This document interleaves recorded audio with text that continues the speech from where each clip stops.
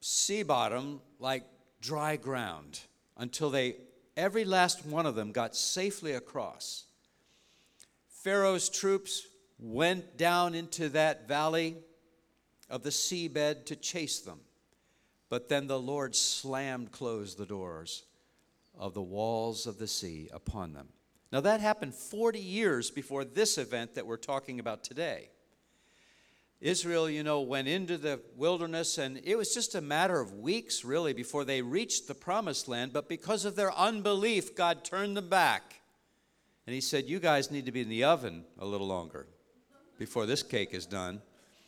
So for 40 years, they walked around and around and around, called the desert, until the unbelieving generation that didn't trust God for entry into that land, until they died off, virtually all of them.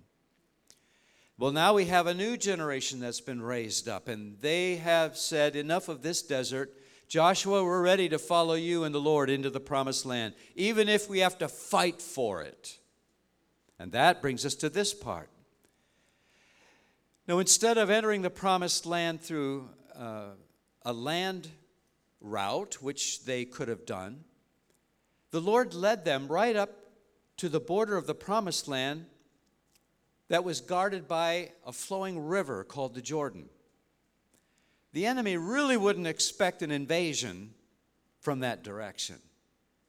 But God said, I'm going to split those waters of the Jordan just like I did the Red Sea, and you will cross under the leadership of Joshua. And that's what they began to do. Now, I would just like to read for you from Joshua chapter 4, starting at verse 19. We happen to be reading from the English Standard Version. It says, the people came up out of the Jordan on the 10th day of the first month, and they encamped at Gilgal on the east border of Jericho. And those 12 stones, which they took out of the Jordan, Joshua set up at Gilgal. And he said to the people of Israel, when your children ask their fathers in times to come, what do these stones mean? Then you shall let your children know, Israel passed over this Jordan on dry ground.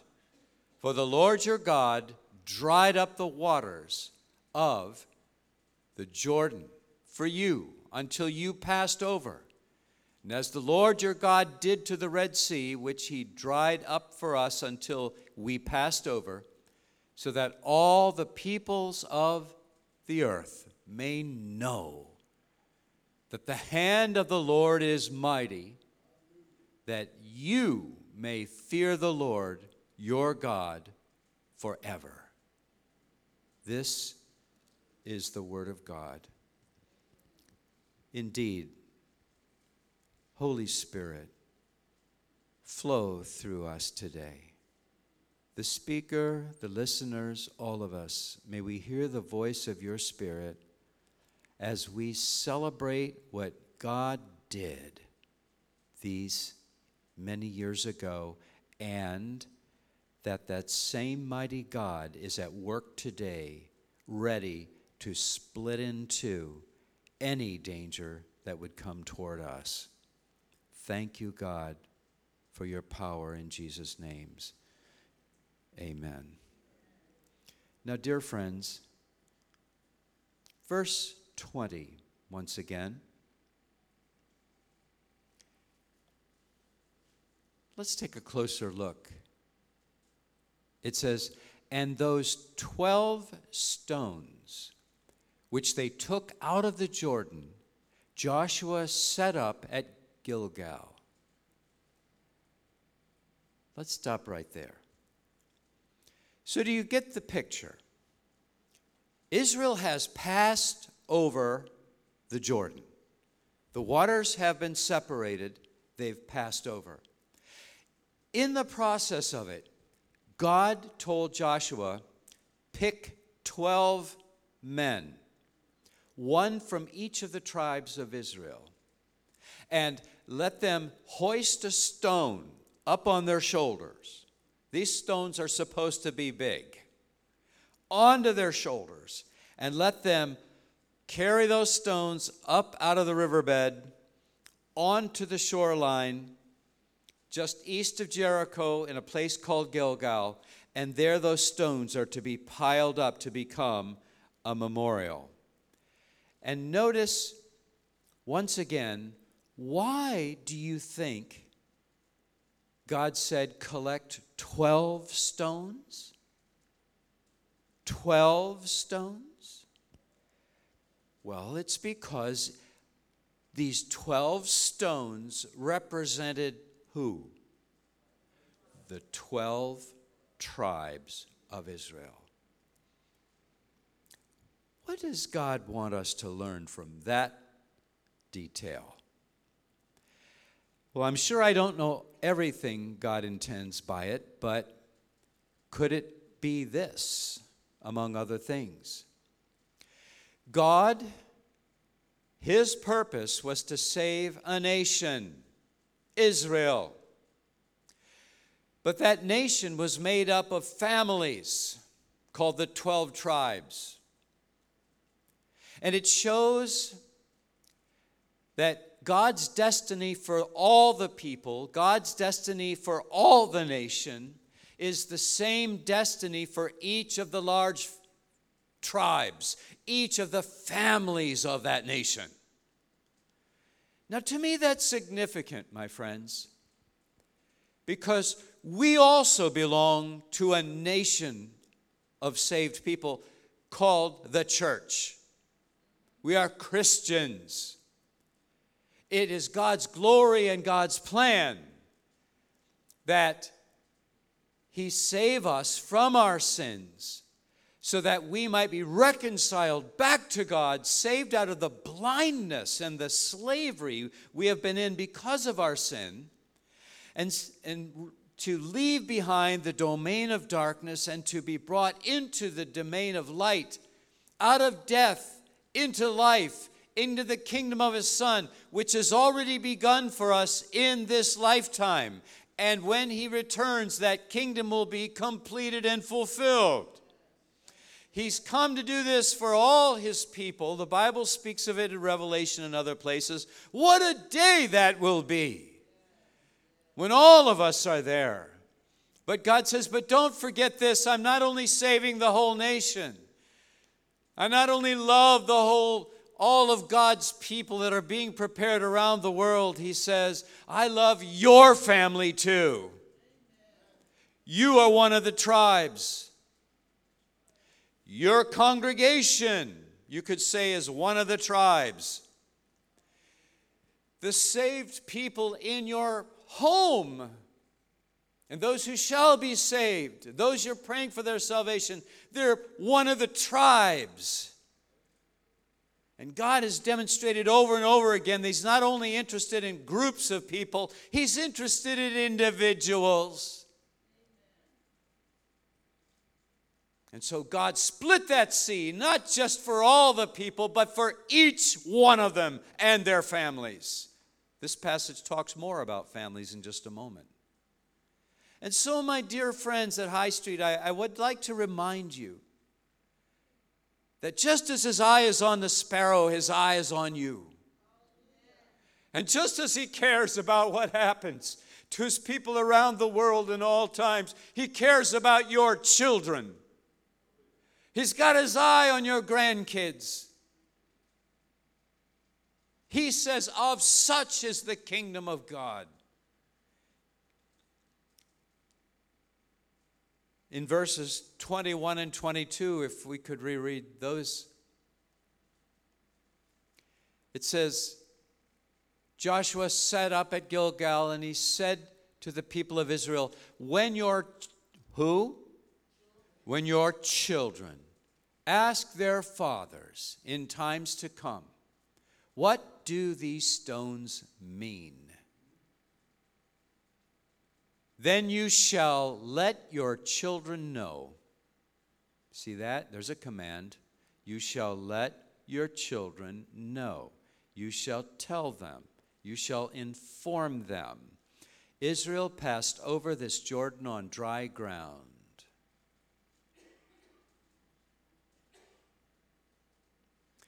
Loved ones, they passed over that Jordan. Can you use your movie's imagination just for a moment what that must have been like? My goodness. Like, how many? 1 million people lined up? That's like going to Disney World, isn't it? 1 million people in line. But it's more chaotic than that. If you've ever been to the Middle East and Israel, you know that in that culture they don't stand in lines. They all fight for the front. I had a friend, we were in Israel one time, and he watched some people actually get hurt when a bus pulled in. And I mean, this was not unusual. This is an everyday part of life over in Israel. At that time, people would fight for the door. So imagine if the culture was the same and they're all going down and crossing over that Jordan. They're not just standing politely in line. I mean, it's a little bit chaotic. They're pushing, they're moving. Because after all, look how vulnerable they're becoming. They're now moving down into the riverbed. And way down there they see the water, and way down there they see water. And all they know is God says, now go. And there you are. You're probably wondering how you're going to get across. But it's not just you. You've got your children to look after. Are you going to take your children down into that? Are you going to take grandmom and granddad down into that? And so away they go. It's either go forward or go back to the desert. Okay, here we go. And so they're moving across, and they have seen this whole thing. And when the last one gets across, the waters start to come back. Now, friends, I am sure the people who walked across that riverbed would never forget it. But notice, God wasn't just interested in rescuing and saving the people of that generation who were there that day. That's why he made the provision to have those 12 stones carried across.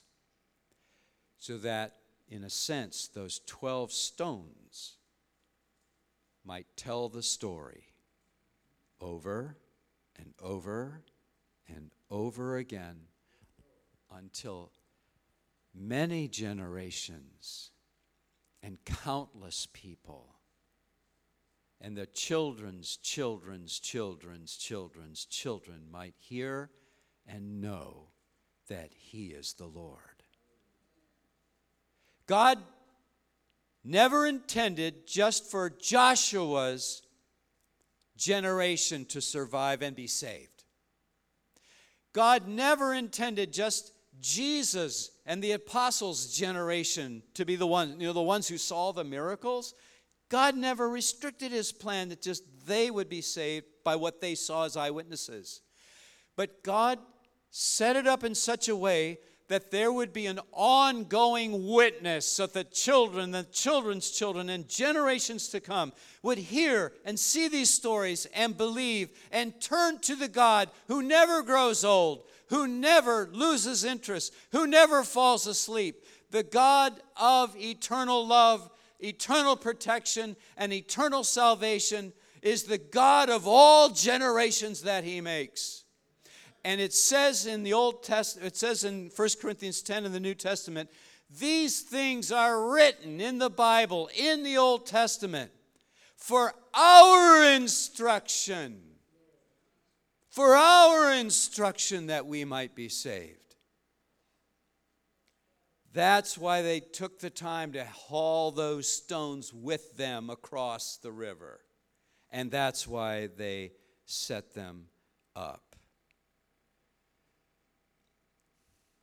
Now notice the passage says, of Joshua, it says, when the day comes that everything's quiet, you're in the promised land, and you take a day trip down to the river, and your kids see this strange sight of this pile of stones.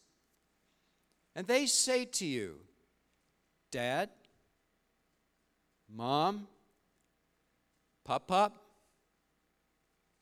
Nana, what are they doing here? What does that mean? Can we climb on them? He says, then you are to tell them what those stones mean.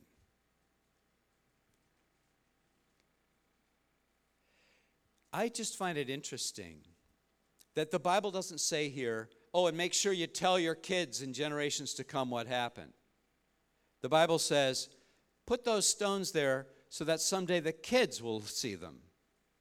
And then they will come to you and say, hey, why are those stones there? Do you know when people ask questions, it's because they're in the midst of a, have you ever heard of this term? Teachable moment. Have you ever noticed if you've raised children or if you've trained people that you really have an opportunity when they're in a teachable moment? When they're interested, it shows because they're asking questions. I remember when I was in my second year of college, and I was a Christian by then, and I had a friend, his name was Doug, and he had kind of an annoying personality. I mean, annoying to me. He was always asking me questions. And especially when he found out I was one of those people that believed in God and loved God. And then he really started asking me questions. He would follow me around asking me questions about God and how can you believe in God? You know, we have science now. Why would you believe in God? You know, blah, blah, blah, blah. And I was frankly kind of irritated. Now, a more godly person like Paul Spuler, he would have said, praise the Lord, here's an opportunity to share faith. But John Grove was saying, ew, get this guy away from me. He bothers me. And I remember he was looking at me, he had me sort of cornered. He was asking me more hard questions, hard for me to answer about God and spirituality. And I'm thinking to myself, why don't you just leave me alone? But then it's like something said to me, can't you see, John? This man is pounding the door to the kingdom of heaven. Answer him. Yeah. Then I realized, oh my goodness, look what's happening here. And I didn't even know it. So I calmed down. I saw what God was doing. I saw somebody asking the question over and over again. What do those stones mean? Those stones, John Grove, that I see in your life that I'm not seeing in the other guys in the fraternity. I see some stones in your life I don't recognize. They're unusual. They're different. I'm curious. I want to know. Tell me, what do they mean? And I shared with them the gospel of Jesus Christ and how the stones he saw in my life could be in his life. And you know, he received Christ and is a Christian leader to this day. No wonder the Bible says, and when they come and start asking you the questions, answer them. Answer them. Be alert for such moments. Do you remember when Jesus sent his disciples 2 by 2 into villages to proclaim that the kingdom of God was near? Do you remember what he said to do? He said, knock on a door, and if the man answers as a man of peace, then stay there. But if he's not a man of peace, move on. What did he mean by that? I think part of what it means is the person, when you look at their face and their eyes and you hear what they have to say, are they interested? Do they want to know more? Are they a little bit intrigued about what a strange person you are? And they don't want to get rid of you. They kind of curious about you. They want you around a little more to drill you with some more questions and so forth. Yeah. that might be a person of peace. And so, my loved ones, be alert for such moments. For everyone in your life, but especially for the young ones in your life. The Bible said right here, your children. No wonder it says in Deuteronomy 11:19, it says, with your children, tell them the word of God. When you sit down, tell them about it. When you walk, tell them about it. When you lie down, tell them about it. And when you rise up, tell them about it.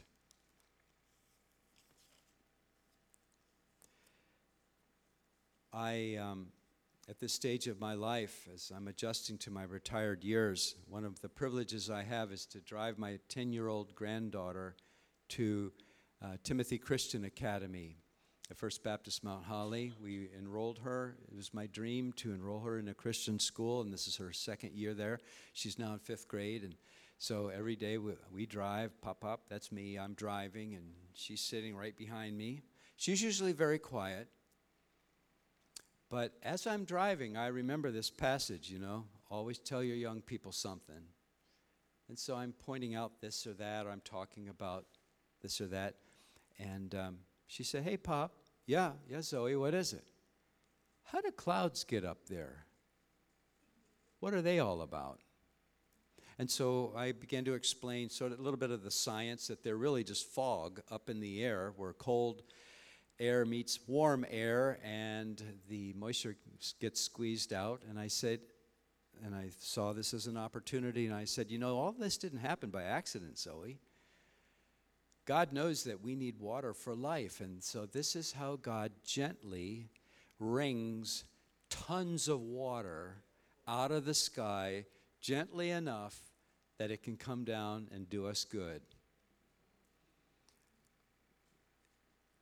When your children, the Bible says, see these things and they say, what do these mean?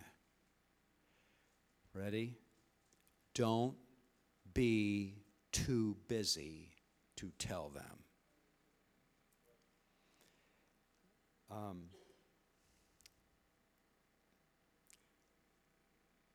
Joshua and the leaders of Israel were very busy that day when they were crossing over. They were going down and under what's usually below water. And no power that they could see was holding the water back, just the promise of God. Not only that, when they were coming up on the other side, they were coming up onto hostile territory because the people of Jericho owned that land, and they knew they were coming, and they were armed for it. So the leaders of Israel and Joshua, they were very busy. They had a lot on their mind. Let's just get these people across the water as quickly as possible. God said, no, slow down, turn around, and you 12 guys bend over and grab a big rock and stagger your way across the rest of the way. But God, I'm in a hurry. God, we got to get across this thing. Don't be too busy to finish this story, so that your children will know what happened here, and they will know what kind of God brought you across, and they will know what kind of God I am for them as well as for you. Dads, moms, grandparents, don't be too busy. Don't just bull your way through each day and fall into bed satisfied that you gave the kid their supper. You remembered that at least. I know it's so hard. We're so busy. We get so tired. But you know what? There is that dimension we must never lose sight of, and that is always to point out what these things mean. And not just for our children, my loved ones, but to our friends and the people of our lives. Because the scripture says this is indeed one reason that God did this miracle, not just that we would teach our children, but that all nations might know who he is. Well, let's conclude with this thought. May I suggest three little pieces of Homework. Number 1, stop and remember the miracle moments of your life. That's 1. As I was preparing this message, and I knew I'd be sharing with you, I did that. I've walked with the Lord many years, and so there have been a number of miracle moments in my life where God really came through for me. And I narrowed them down to 3 main ones that I want to always have in the chamber and ready to use to share with my grandkids or with my friends or wherever God takes me, and I often share. The first one, I'm not going to bore you with all the stories, but the first one was the night God spoke to me when I was 17 years old, when I was alone in my bedroom, when I heard the voice of God talk to me. That was 1. Number 2 was years later when I was a pastor at Columbus Baptist Church, and we had a terrible church split going on, and there was a business meeting, and it was like being put on trial. And I felt horrible. It was the worst day of my ministry life. And there was my congregation up there, half of them cheering for me, half of them booing me. It was just almost killed me. But as I went up those steps, about to enter that ugly scene, again, the Spirit of the Lord spoke to me, and he told me what attitude I should take so that when I entered into the room, I was fully armed and ready to go. And he rescued me, and he saved the church. The third miracle moment for me happened just about a year ago when I pulled out a little old list that I had written when I was about 33 years old. I was sick, and I thought my life was over. So I made some goals for myself, hoping I would live a life long enough to make an impact for God. And then by the end, I lost that list, kind of forgot about it, and just got busy for the next 40 years. Then one night, boop, the list falls out of an old Bible. I look at it, and I'm afraid to look at it, thinking, oh no. Oh, look at this. I wanted to do this, and this. And I forgot all about it. And I've done nothing but been the pastor of one church for 40 years. I've just been here. That's all I've done. But then the Spirit said, look at that again. And I looked at it again. I looked at it carefully, and I realized I actually experienced and did everything on that list. I couldn't see it at first. I didn't know it at first. But I realized I didn't know it because I didn't plan the steps. God snuck up behind me and got it done by the agency of other people coming to me. In other words, God did it his way. Dear ones, I share those 3 stories often with the people of my life. And my prayer is that they know that we have a powerful God who loves us and is interested and wants to save his people in this life and the next. We're about to receive communion. And you know, communion is also a stone.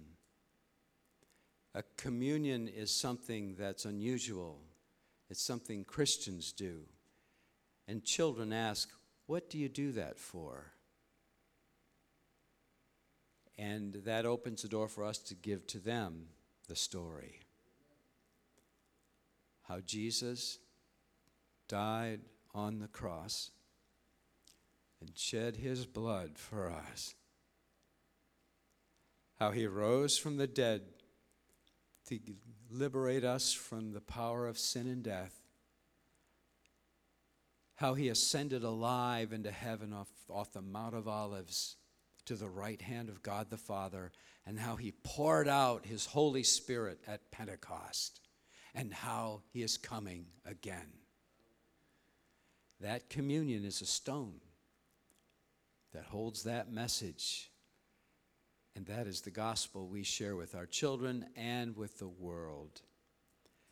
But just before we receive communion, I would like to invite you to listen to a song called Remember. Just listen to it. The words will be projected up front, but I'm not asking everybody to stand up and sing it. You can remain seated if you want and just look at it. I'd like you to meditate on it. Drink it into your heart. And if you want to sing with it, that's fine, do it. If you want to remain seated, do so. If you want to stand up, do so. If you want to put your hands in the air, do so. If you want to lay on the floor or kneel, do so. But most of all, let this be the message of today. Remember the stones of the miracle moments of your life. 1, homework 2, recognize the teachable moments with your family and friends. And number 3, explain how these things point to Jesus. Let's listen to the song, please. In the darkest hour, when